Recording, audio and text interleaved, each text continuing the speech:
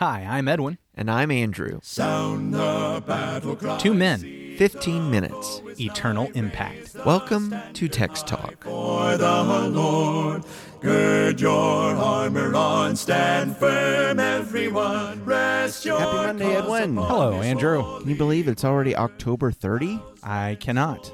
It's amazing how quickly this month is winding down, which means that there's one last week to get the word out and be inviting our friends and neighbors to come out this Sunday to Livingston Church for our special lesson on the truth. And the truth will set you free. Yes, November 5th, we're going to have that special Bring a Friend Day. Mm-hmm. We think you're a friend. We want you to come. Hey, if you're listening to Text Talk, you're absolutely a friend. Yeah. So please come. Yeah, join us. All right, so we're going to talk about John 8:32. Oh, look at this. Guess what we're reading this week? What are we reading? John 8. Hey, aren't you preaching on John 8 this Sunday? I am. Synergy. It all goes together. There might be a method to our madness. But today we're not going to read John 8:32. We're just going to read the first 11 verses from John chapter 8. I will be reading out of the English Standard Version. But Jesus went to the Mount of Olives. Early in the morning he came again to the temple. All the people came to him, and he sat down and taught them. The scribes and the Pharisees brought a woman who had been caught in adultery, and placing her in the midst, they said to him, "Teacher, this woman has been caught in the act of adultery. Now in the law, Moses commanded us to stone such women. So what do you say?" This they said to test him, that they might have some charge to bring against him. Jesus bent down and wrote with his finger on the ground, and as they continued to ask him, he stood up and said to them, "Let him who is without sin among you be the first to throw a stone at her." And once more he bent down and wrote on the ground. But when they heard it, they went away one by one, beginning with the older ones. And Jesus was left alone with the woman standing before him.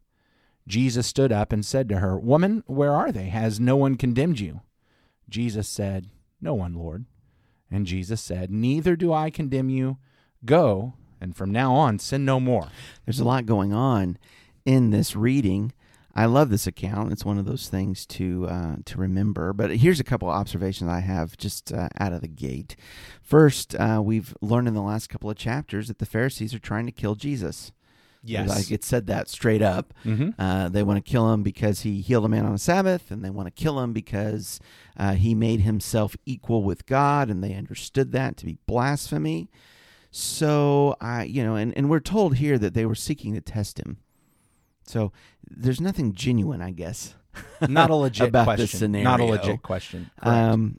I'm with you. Even at that, I pick up another theme here that we've been tracing through John, and that is talking about Moses, and one that greater than Moses is here, because you have Moses being mentioned and the law being mentioned, and then how does Jesus handle the situation? And it kind of puts me back in mind of where we began in John 1 in verse 17, "For the law was given through Moses, grace and truth came through Jesus Christ." And there's a great emphasis upon truth in John chapter 8, but in this first 11 verses, I think we see some exercise of a grace and a mercy that one, that an adulteress may not expect to find under the law of Moses. Jesus clearly understands they're testing him. His initial reaction is to ignore it, but they keep pushing on it. I've always wondered what on earth he wrote on the ground here. Oh, yeah. Will not be able to answer that question this week. No. I mean, will you? Do you know? Different people have some suggestions about that. Okay. It would be speculative, of course. I don't know. Have you heard any speculative suggestions? Well, my roommate in college said he thought that he and the apostles had a pickup game of football, and he was writing the play on the ground. Well, that's one speculation. The speculation I had heard that maybe he was even beginning to list particular sins, and people nearby would say, "Oh, I did that. I did that." Yikes. And then also on that writing on the ground, I know I've read a couple of different books teaching teachers how to teach, and they're like, "Look, use visual aids." Jesus drew on the ground, and so Too bad he didn't have a whiteboard. So make a better PowerPoint. Okay, that one I'm going to think is probably not what's going on here. Oh, man. So, the part of the story that really gets me is that I think had I been any of these guys bringing this woman along and he said, "You who are without sin cast the first stone," I'd like, well, that doesn't make sense. Everybody has sinned, but there are still some laws that are punishable by death, and she's committed one of those. I haven't committed one of those, which makes me think that Jesus is not strictly saying if you've ever committed a sin. I think Jesus is highlighting something about what's going on right now. The realization that these guys have brought her in, they need to understand they're sinning, not just sometime they've sinned, but they're involved in actual sin at this very moment. I think about just some of the issues here. Number one, how did they catch her? Yeah. How did they catch her and not catch the man? Yeah, that's right. Why are they bringing her to Jesus if this is the whole case anyway? I mean, why aren't they just dealing with it? He is highlighting They their have hypocrisy, a I Sanhedrin, think. right? Yes. Why are you bothering me with this? I think Jesus is digging even deeper just in this. I could be wrong about that. Maybe it is just anybody who's ever sinned, you're not allowed to cast a stone on this. But I really think he's not dealing with just ever and anything. It's right now, guys, this whole scenario just stinks. It stinks like rotten fish, and you guys are all involved in hypocrisy right now. And the one here who's not actually sinning in this scenario, you cast the first stone. And it seems that the older men are picking up what Jesus is saying quicker. The younger men, a little bit more hot-headed, a little bit more bold, a little bit more stubborn.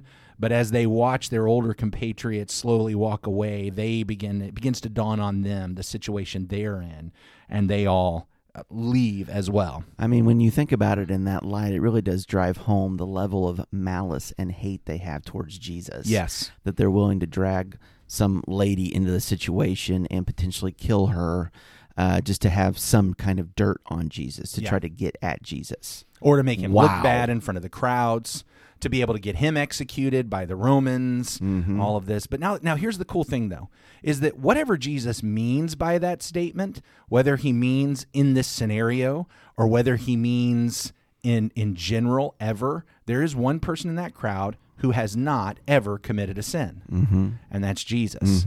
And he says that what he is not going to do is stand up and pick the stone. He says, if none of these are going to condemn you, I'm not going to condemn you either. And so he chooses not to pick up the stone and throw it at her.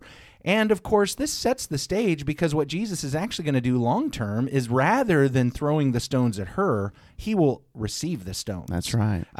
Metaphorically, because actually he's going to be crucified. Right. They're not going to stone him. He's going to be crucified.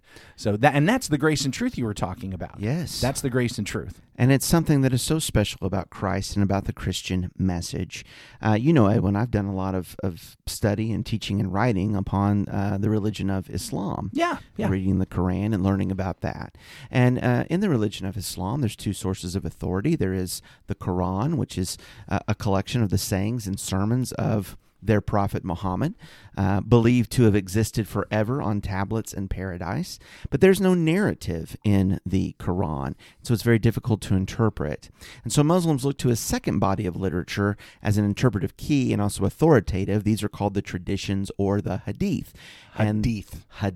Okay. This collection of traditions is stories and narrative about Muhammad that were told by some of his wives and some of his followers, but many times they offer a context to some of the things that were taught in the Quran. Anyway, it's very important. There's different sets of these traditions, and one that is most widely accepted is al-Bukhari's hadith, that Muslims believe these things happen. Al-Bukhari's as in possessive, so the guy's name is al-Bukhari? A-L. You don't have to spell it, but I mean, is that what you're saying? It's a fella named al-Bukhari? Correct. Okay. All right. That would be the collector, the redactor. Okay. All right. Mr. Bukhari. Anyhow, this story is in that hadith, a story about the Islamic prophet Muhammad. One time, a woman was brought to Muhammad who had committed adultery. They asked, "What shall we do with her?" This sounds familiar. Muhammad said, "Go away. Bring her back after the baby is born." So they brought her back after the baby was born, and Muhammad said, "Let her go and nurse the child. Bring her back when the child is 2 years old." So they brought her back, and Muhammad said, "Take the baby from her and kill her." And that is what they did. And we can compare Muhammad to Jesus when we think about our reading today of a time when people brought a woman to Jesus who'd been caught in adultery. asking, "Shall we stone her?" And how did Jesus reply? "Let him who is without sin cast the first stone." And of course, everybody went away. And as you pointed, the sinless one actually encouraged her to go and sin no more. "Neither do I condemn you. Go and sin no more." And the question becomes, who do you want to follow? Do you want to follow Muhammad, or do you want to follow Jesus? Wow. Okay. Wow. I mean, I'm just like, wow. There's a part of me that says, I bet in some vein, Muhammad with that thought he was being merciful because we'll allow her to have the child. We'll allow her to go ahead and wean the child. Now somebody else is going to raise that child. That's right. But she still has to pay for her sin. Yeah. And I actually discussed this hadith with an imam. And that was one of the points that he made to me. He's like, but she needed to die for that sin. She wanted justice to be done. That way she could go to paradise. Because, and I think this is something to highlight, there is no savior in the religion of Islam. You do pay for your sins. Interesting. But that's what I wanted to explain. Well, then again, we see the difference. Because in Christianity, there is a savior. As you said a moment ago, that Jesus Christ would take the slings and the penalty for sin for the sinner. Yeah. There's nothing like that in the religion of Islam. He pays the debt. Mm-hmm. He pays the debt. We don't have to pay the debt. His sacrifice cleanses us, covers that sin. That is fantastic. I almost don't even want to go on to the point that I was wanting to make from this, just because that's so stellar. But since we only get 5 conversations, we got other things to talk about this week. I'm going to go ahead and throw this one in right here at the end, because one of the things that concerns me is that having taken joy and comfort in the grace and mercy and truth of Jesus, who is willing to allow himself to be sacrificed so that we don't have to die, that being in Christ, that righteous requirement of the law, which is that the soul who sins will die. Yes. That we have fulfilled that when we have died in Christ. When we have died to sin in baptism and entered Christ, his fulfillment of that, his dying on the cross, we are a part of that. And so that righteous requirement has been filled in us when we are in Christ. What a powerful thing that is. But it's almost, for some today, it seems that they think this whole story ends with Jesus simply saying, "Neither do I condemn you."